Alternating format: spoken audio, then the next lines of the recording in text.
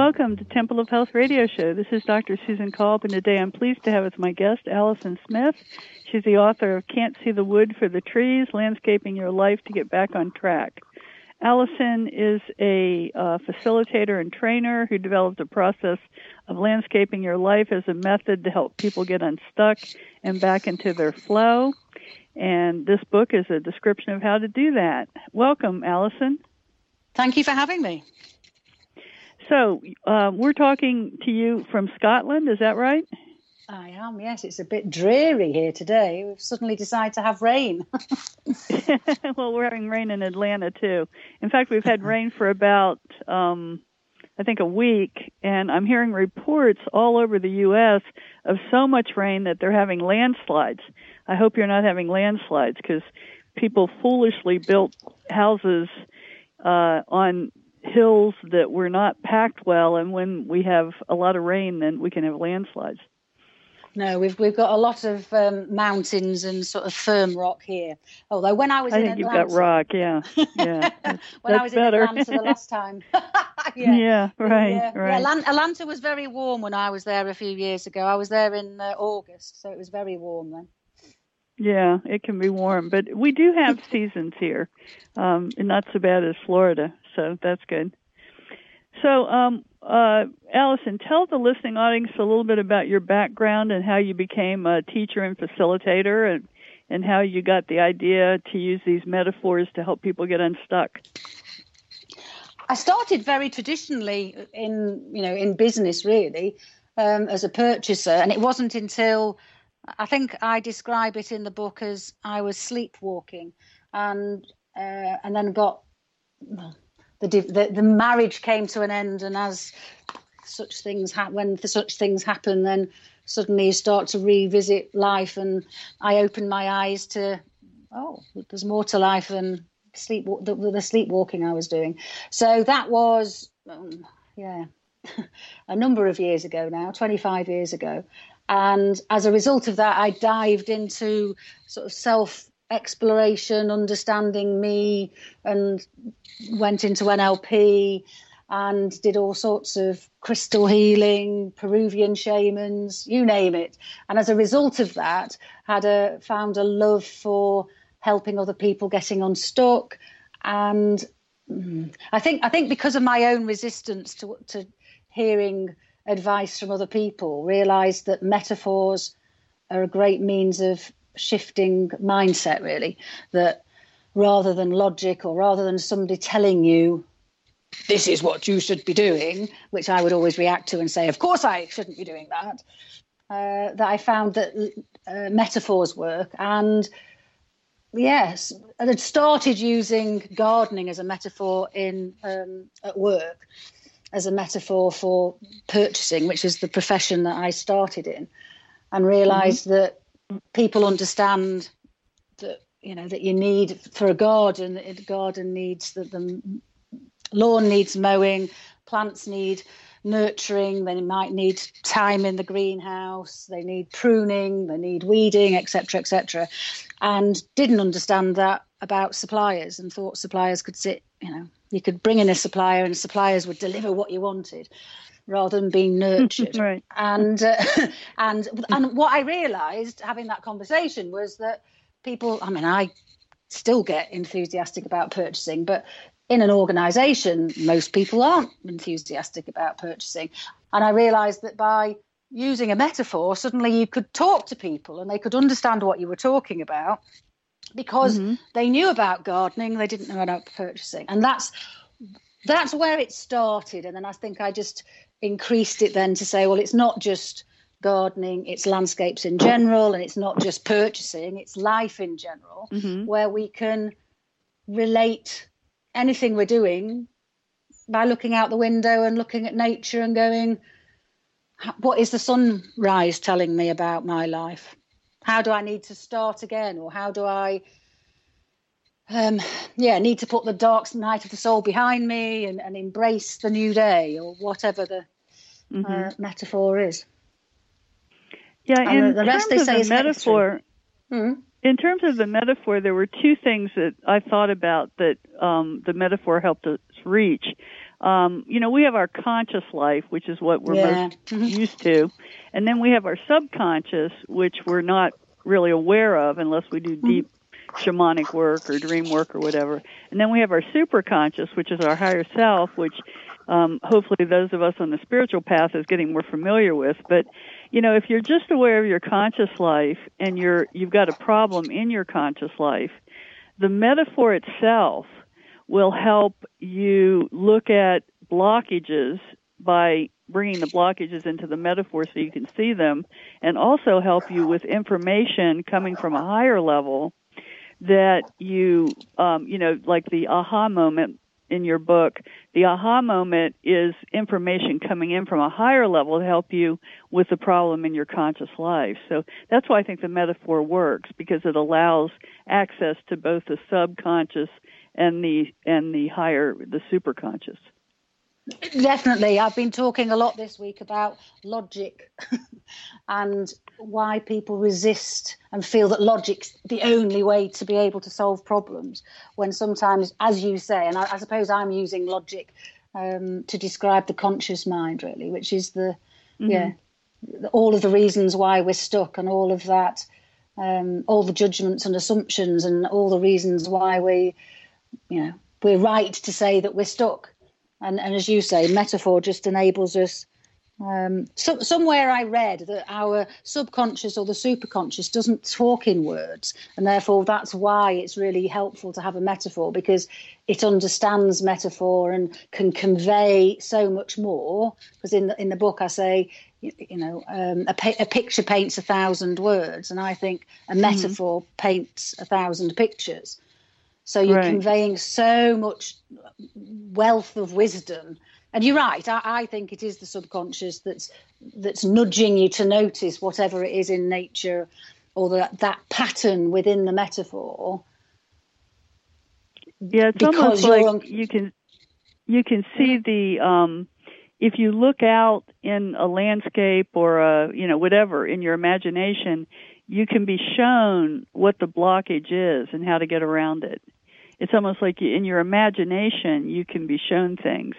Out in nature, looking out in nature, you can be shown things that you might not, in your logical day-to-day thinking, get to. Definitely. I think because there isn't any attachment to the metaphor, so we are much more likely to be able to talk about a deep valley without any judgment about what that deep valley means. Whereas as soon as we start talking perhaps about mental health difficulties or depression, we feel a judgment, and therefore we avoid that, or we start to, I can't do that because. Whereas in the metaphor, it's much more the art of the possible, and the hardest thing is to stick with the metaphor, because people love to jump. The conscious mind is there going, let me find the analogy. Let me find the analogy. And the hardest thing is to stick with the metaphor for as long as possible, so that our inner wisdom has had chance to really fully explore all of the options, all of the opportunities. And then, and only once we've got all of that brilliant list of options and solution or potential solutions, to start to think. It's a way to be creative. It's a way to be creative. Yeah, and without all, because when you're in your conscious mind, everything is, there's a lot of truth to the idea, which is really in the Course in Miracles, that when you're conscious, all you do is relive the past. In other words, when you're looking for solutions, you're limited by what your past experience is. So if you had a bad experience with, say, a marriage or a certain job or whatever, you're going to go negative on that, because all you've got is your past. You think because your past was such and such, that if you choose that path again, it's going to be the same. So everything's like blocked off. And I think sometimes as well, the longer we've had a problem, the more the conscious is attached to that problem at some level, because if it was easy, we'd have solved it by now, and therefore we talk ourselves into the fact that it's an unsolvable problem. Right, and we just say, well, we're just going to have to, tolerate it forever. We just resign to it, and we don't have to. So what are some of the metaphors that you explore in the book? The interesting thing is just it's linked actually to what we've just been talking about, in that sometimes we'll use sayings to describe being stuck. So we might say, can't see the wood for the trees, or we might say we're stuck in a rut, or we're up a creek without a paddle, or head in the sand, or like a fish out of water. And we use those sayings to describe being stuck, and it's as if we're validating the fact that we are stuck. It's like, I'm stuck in a rut. I'm stuck. I can't do anything about it. And what the book invites us to do is to say, well, how might it be if actually the language you're using is a hint as to where the solution might lie? So rather than seeing being stuck in a rut as a description of the stuck state and the difficulty, how might it be if that's a hint about where the solution lies? And therefore, if you're stuck in a rut, I'd be inviting you, well, there's a number of different ways, but sometimes it's what would you do in a real rut? So the other week I was with somebody and they said, I'm stuck in a rut, and I invited them to describe the rut. So tell me if you were to imagine what this rut looks like, what's it like? And so we were able to talk about, well, how would you get out of that in real life? Why is it that you're in the rut, but not in real life? This is metaphorically. What's stopping you stepping out of the rut? And so you'd explore the rut. So, and I have before now, if somebody says, oh, I feel like I'm stuck in a rut, we'll go out into nature and find a rut to step into in order for them to step out of it. So I think in the book there's about 15 different ways of tackling each of the metaphors that are contained within the saying. So can't see the wood for the trees. What would you do in a real wood if you couldn't see the wood for the trees? And so there's numerous things that you do. And it's as if by exploring the solutions within the metaphor, within the wood, that either you're able to then metaphorically switch back and go, what's a map? If I was in a wood and couldn't see the wood for the trees, get a map. Okay, so what does a map look like in my life? Oh yeah, well, I don't really know where I'm heading. I need to think about my vision. I need to think about my purpose. So that's one option. Or then sometimes it's just the fact that by feeling as if we can't see the wood for the trees, that once we've explored metaphorically that in a wood, there'd be so many different solutions. You could follow a path out, you could cut some trees down, you could climb a tree.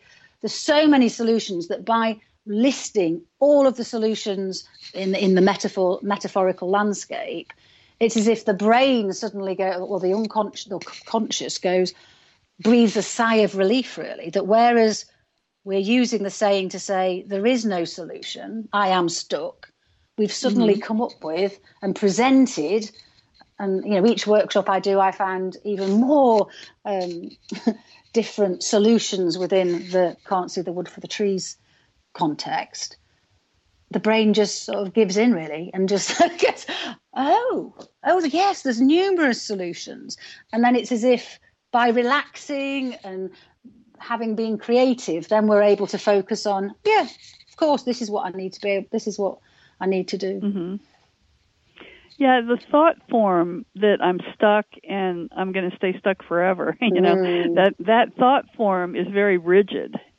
And so definitely. I see the metaphor as a way to, turn your attention away from that thought form, let it dissolve, and then probably your higher self and your guides and all of your even your human helpers can then come in and give you ideas about how to get the real life situation, going. Definitely. And I think the hardest thing is the ease with which it happens. So I had somebody the other week who, got the book. The story is they'd got the book. They were struggling with their exams. They'd got themselves very panicky, and therefore they'd got into that, couldn't even start revising because they were so panicky. They didn't know where to start, didn't know what to do. And they were just, oh, my God, I can't see the wood for the trees. I don't know what to do. And went, oh, isn't there a chapter in that book that I got? So they picked the chapter up and literally in 15 minutes had read the chapter, done what it said suggested in the chapter, and suddenly went, oh, well, yes, I'll just write myself a plan. This is what I'm going to do. And just didn't ever go back to revisit that panic, having just metaphorically solved the solution and sort of turned the fear down and the stress down without trying to do it logically. Because, of course, when we're in that fight or flight fear piece, we don't have access to logic. So there's an element of metaphor is able to come in and talk to us in a way that logic isn't at that point in time anyway. Yeah, we really are guided at all times, and the enemy to that guidance is the panic and fear and the anxiety and the deep depression and other emotional states that really block us off from that guidance. Definitely, yeah.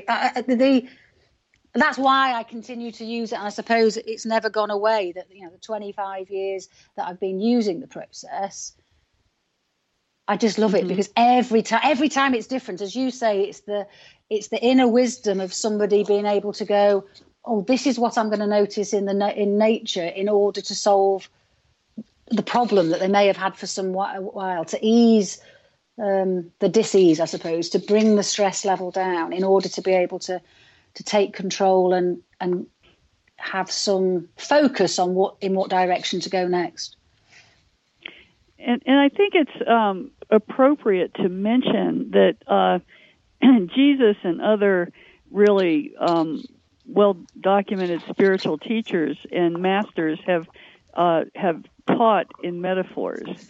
So evidently, that's a very it's a very effective method, and they must choose it for a reason. And I think the reason you said earlier is that people have a lot less resistance when you talk in metaphors. Yes, and if you go back even further, then, actually the indigenous cultures, I understand, pre-language, were actually very much into pictures and paintings in order to convey meaning. So I think it is the fact that it speaks to a different part of us that is able to understand what's going on and bypasses all of that the thinking that's keeping us stuck. So it might be right brain then, the creative aspect, like a picture you analyze not logically, but with your right brain. Yes, absolutely. The part of us that is not logic is the part of us that we are tapping into in order to support us to find a solution. And I absolutely believe it's the individual. We all have the answer within us, and it's about, I suppose, turning down that logic, turning down the resistance or the belief that we are absolutely firmly stuck and there is nothing that can be done, and being able to be open to noticing. And the answer with this solution, with the book, is that it's a metaphorical answer that says, oh yeah, let's just notice the tide. The tide is always changing. It's never fixed. It's always moving. Or noticing, turning a corner. I mean, the number of times that I have gone when a client has got very, very I did it the other week actually, or the other month, with some business leaders, where I just sent them round a corner. I just said, look, while I'm just talking with this one person, just walk round the corner, keep on walking until you cannot see us, and then come back and notice what you notice. And they just came back and went, oh my God, it just feels different. Because when you've turned a corner, you can't see what you were seeing previously. You can no longer see. And then there's a realization that nothing is permanent, and that you can shift to a position where something is no longer the be all and end all and, taking up every moment of your life. And it's very powerful to be able to walk it. So I think there is an element sometimes of being able to go out into nature, and therefore we're engaging our body as well. I mean, you can do it mentally, absolutely. But sometimes it's brilliant to be able to go out into nature and just turn that corner, and for your conscious mind to know that, it is possible. It is possible to turn a corner, and that once you've turned that corner, it's all different. It looks different. The perspective is different. It feels different. And it feels like such a simple thing to do, and yet I cannot believe how profound doing that can be when you're feeling very stuck. So one thing the right brain does is pattern recognition, and that's something you mentioned in your book. So evidently, pattern recognition is not necessarily a left brain function. I mean, we might analyze the pattern with our left brain, and say these two patterns are different because of X, Y, and Z, but pattern recognition is probably a right brain function. So how do you use that in your work? I think I'm not convinced. Do I use it, or is it just a function of what's happening? How you have your clients use it?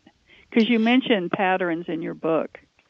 I think it's just a case of, absolutely. And a lot of the work I do is in terms of helping people understand that the situation that they're in currently is unlikely to be unique to this one set of situations, that it's likely to be a pattern that's been recurring. But in nature, it's much more about the patterns of nature. So it's whether or not, it's the patterns of the tide, or the patterns of, winter, spring, etc. And so it's being able to, weather patterns. So it's being able to invite people by looking out into nature to observe what pattern is it that feels. So it could be that they notice the tree. So if I'm looking out of my window now, there's a tree, and I know that in a matter of weeks it will start to blossom. And so the pattern is about, so that tree at the moment looks quite dead, really.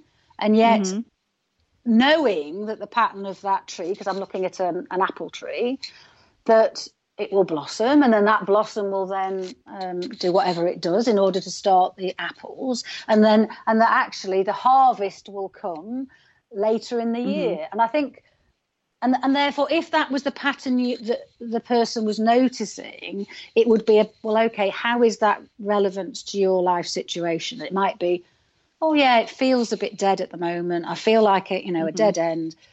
But so are there any blossoms? Is there any light? All right, there might be that. But sometimes we always expect everything to be immediate. And I think nature, quite often, the patterns of nature are obviously, or certainly this year, much slower. Much slower. And what I am absolutely, and I cannot tell you how many people I've had to say it to this year, which is we're expecting immediate results. And, you sow a seed, and you do not, and actually I've bought some seeds, and I'm going to do some photographs of this, is that what happens if you poke a seed and try and uncover a seed every day to go, have you grown yet? Have you started the roots yet? Versus planting a seed, nurturing it. So yes, give it water, put it in, give it the warmth it needs. So nurture it. But if you keep going and checking to see if it's doing anything, I'm assuming it's not going to grow, but I am going to test my hypothesis out. Right. So that's the pattern. So and yet somebody else may notice the pattern of, I don't know, putting all of the weeds into the compost. And actually, it's the pattern of the composting and things breaking down, and then being nutrients for new ideas coming in the future. And I think that's why nature works so well, because every individual will notice something different. So they may even have the same issue. So they could both, be coming and going, I've split up from my husband. I'm really not sure what to do. I'm a bit, feeling a bit lost. And yet the pattern they notice in nature would be very different. And yet, because well, they can just see something in their metaphor, either imagining or actually going out in nature and seeing it. They could notice something that will help them in their real life situation. Like if the compost is what they're drawn to, maybe the metaphor for the compost in their real life needs attention. Absolutely. Yeah, absolutely. And it's what gives meaning to them. So they could end up with both people noticing something different, noting a different pattern in nature, and yet the solution ends up being the same. Oh, okay, I need to let go of a few things or whatever. And but it's what makes most sense to them. So I've been on workshops where we have 3 or 4 people, or all working on the same issue, and then somebody tries to tell the other person what their pattern means, and then they get very defensive again. So, no, but that's not what it means. Yeah. Because the compost to one person might be all about using that compost to bring new life in other areas, and somebody else it might be more about having to spend time mulching it or making it, doing something with the compost, because if we just dump it in a heap, it isn't going to be as beneficial as if we give it nutrients as well.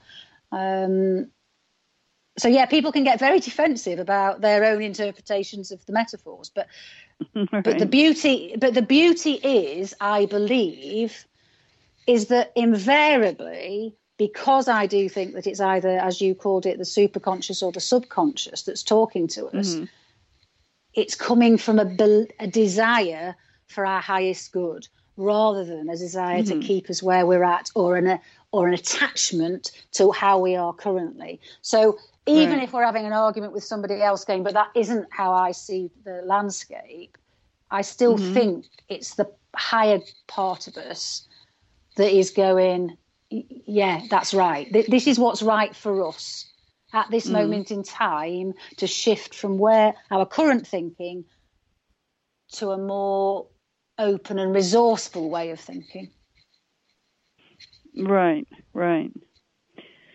And then the other thing with the pattern, I can't find it in the book. I'm looking through the book now, but you talk about, this is the 5th time I've been married to a bullying husband. This is the 35th time I've started a diet that didn't work. These are all patterns, There's a pattern. You tend to attract the same thing into your life until you figure out how to not do that anymore. And like the bullying thing was really good. You said in the book that people who are self-confident and sure of themselves are rarely bullied. So there must be something within you that you can change to change that bullying marriage thing that you've got going on. It's so hard. It is hard when we're in that situation where we're being bullied, or where we're trying I think it's 15th diet and it's not working. Right.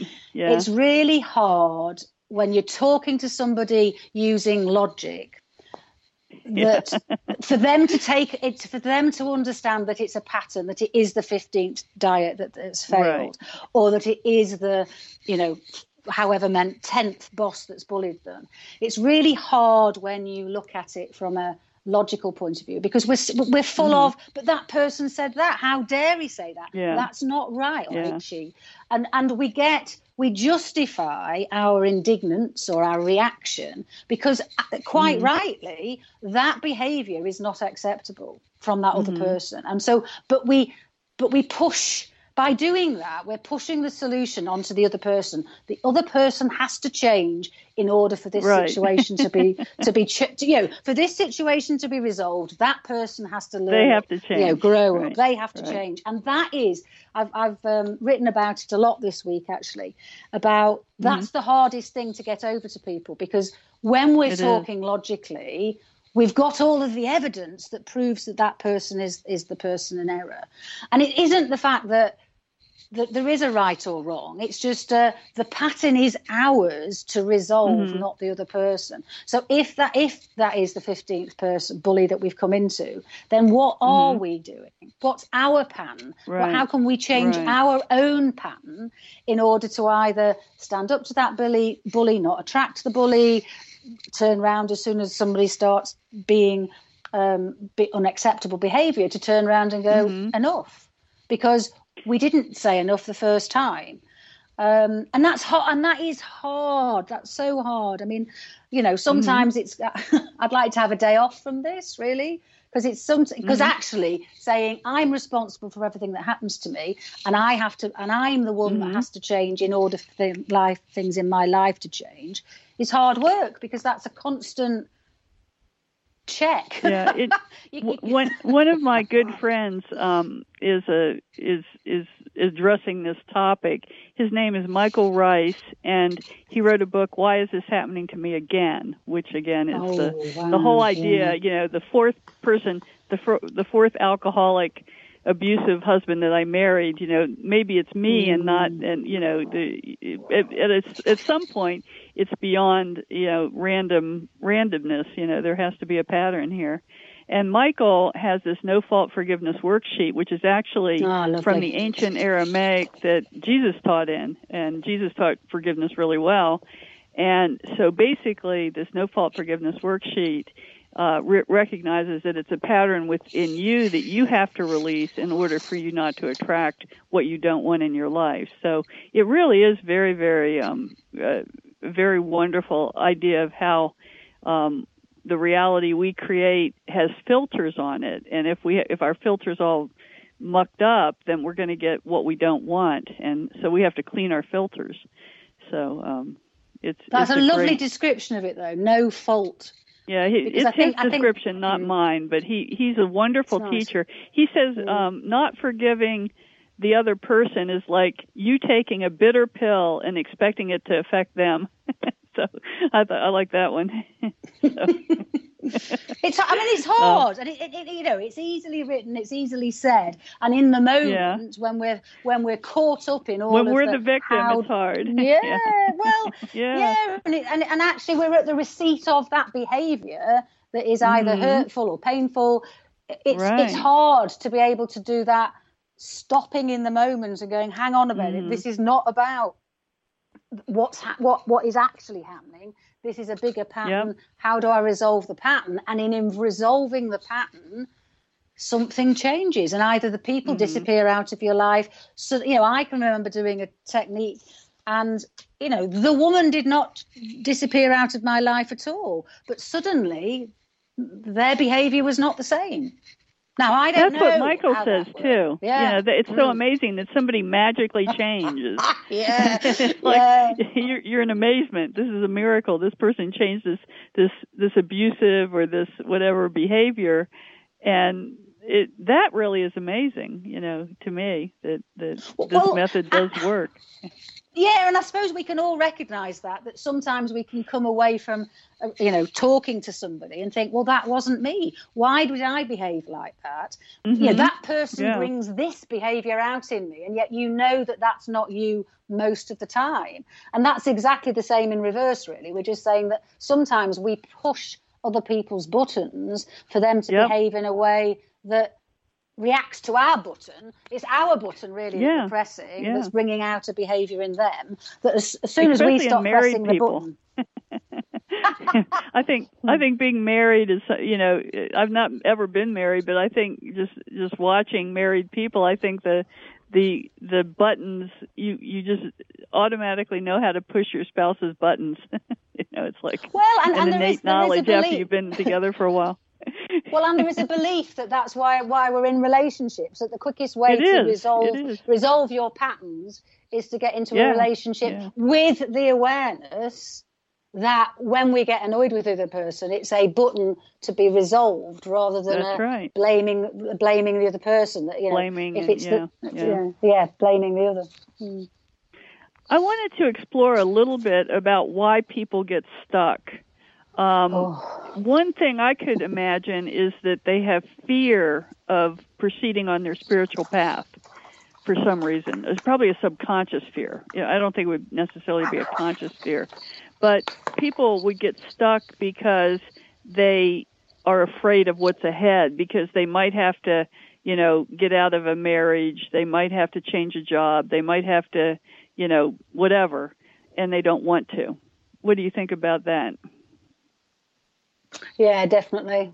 I mean, I think it's driven from fear of some description. It's either fear, as you said, about past memory, in terms of reliving the past. We don't want to relive the past, so something triggers our belief that we're now going to go in a particular direction.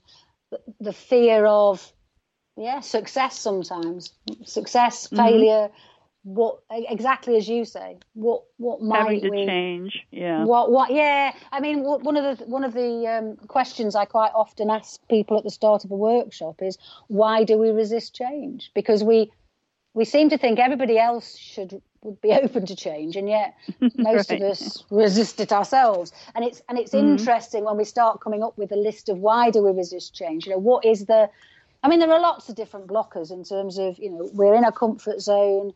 It's easier sometimes to be in that comfort zone. And as soon as, actually, if I look at what life was like when I was sleepwalking, I wasn't as tired as I can be now, because I wasn't using my conscious, much conscious energy to be tracking what was happening.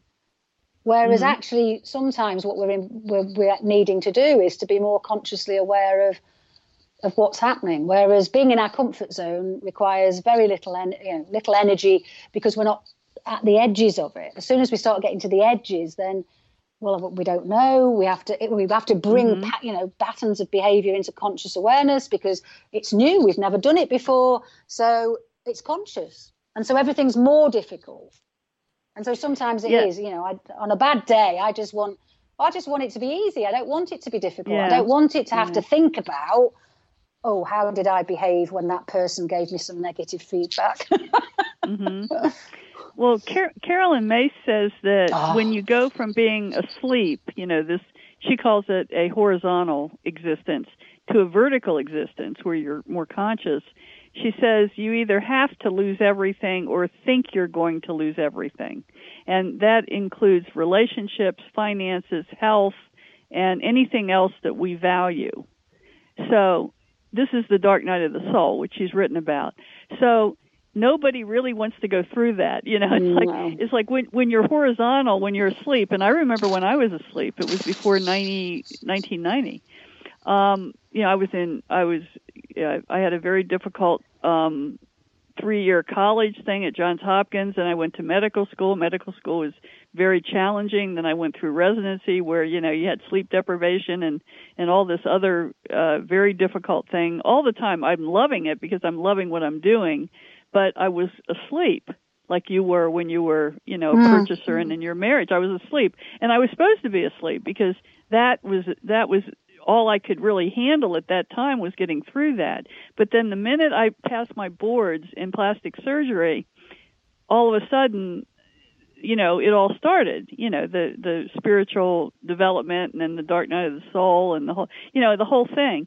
So what I'm thinking is a lot of people, number one, want to stay asleep. I mean, they really do, because they don't want to go through the dark night of the soul. They don't want to actually take responsibility for everything, and then work on it. So these are the things that are involved in spiritual growth. It's hard. I mean, it's hard, and yet at the other time, I wouldn't be without it.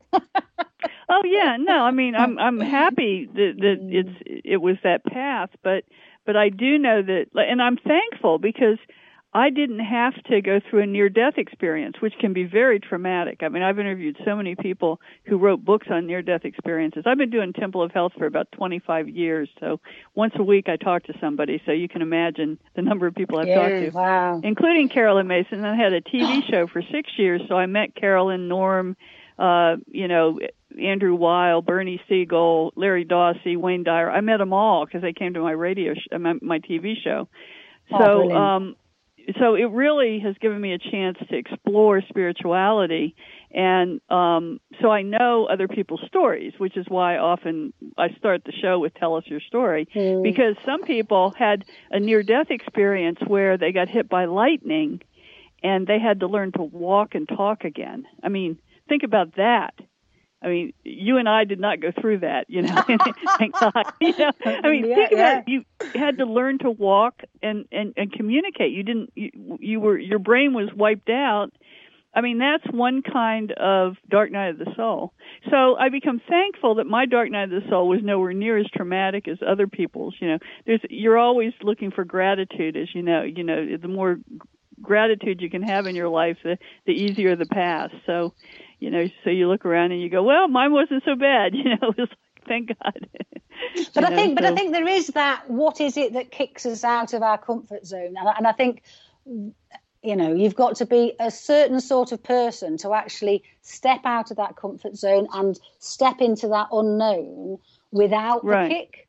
I think there is an element of it's, as you say, near-death experience, or in my case, the end of a marriage, or it might be an illness, or it might be bereavement, that there's something that somehow kicks us from, with Caroline's analogy, to stand up. Horizontal to vertical.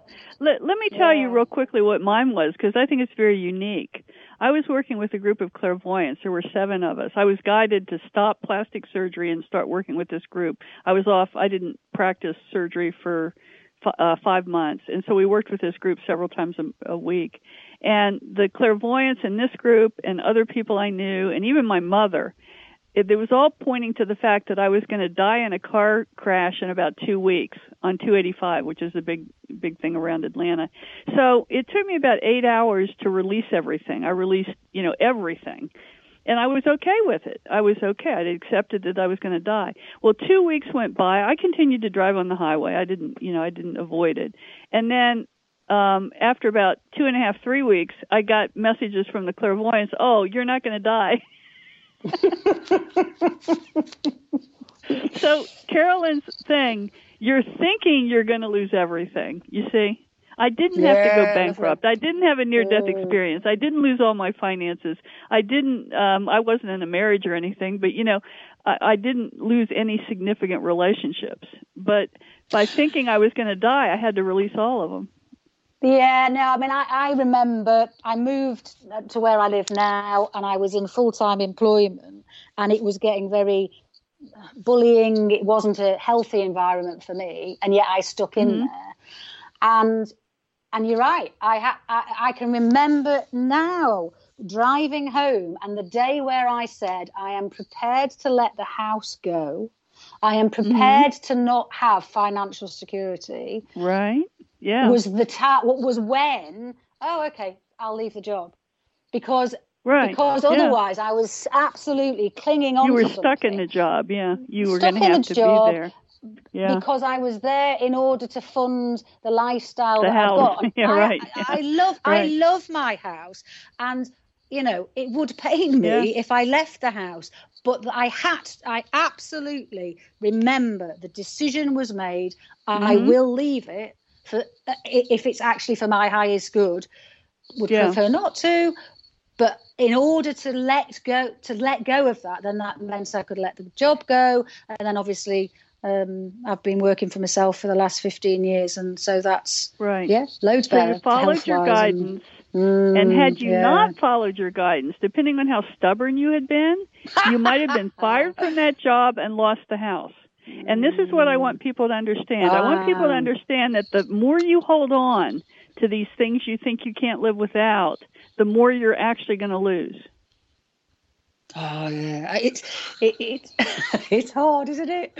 Hard, but yeah. But I think that's important because I only spent 2 weeks or 2.5 weeks. Really not that long. You see? Yeah, mine wasn't that painful. Yeah.